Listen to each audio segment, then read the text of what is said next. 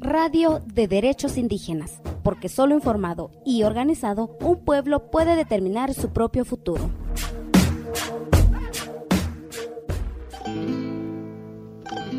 El tema a abordar es cosecha de productos básicos y para ello tenemos como invitado al señor Asunción Ramírez Sánchez, quien nos estará platicando un poco de su experiencia como campesino.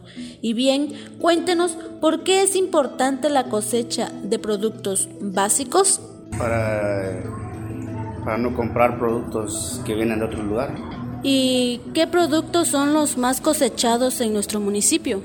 El maíz, el chile, el plátano. Y ya respecto a lo que yo cosecho, pues son puras hierbas, como son quintonil, hierbamora, papanocalipte, y lo consume mucho la gente, por eso lo trabajo. De estas cosechas, ¿usted en qué le ha afectado lo que es el tema del COVID? El COVID afectó al principio y hubo muchas pérdidas cuando se proliferó la pandemia, gracias a la vacuna que nos pusieron. Afortunadamente ahora sí ya se venden más los productos que se activan aquí en Santa María Zacatepec.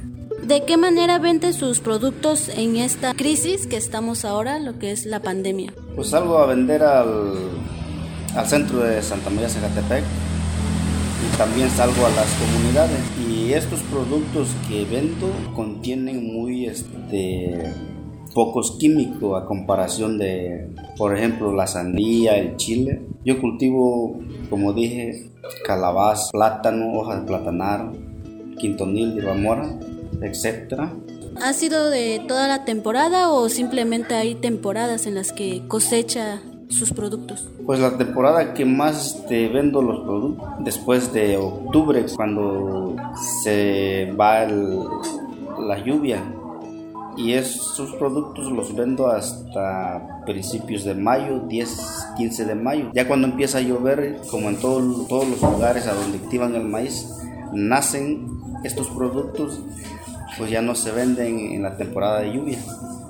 Muchas gracias al señor Asunción Ramírez Sánchez por habernos compartido parte de su experiencia como campesino, su forma de vivir del día a día y de los productos que usted cosecha en sus tierras. Hacemos una cordial invitación a nuestros hermanos a que pasen y consuman los productos locales en el centro de nuestra población.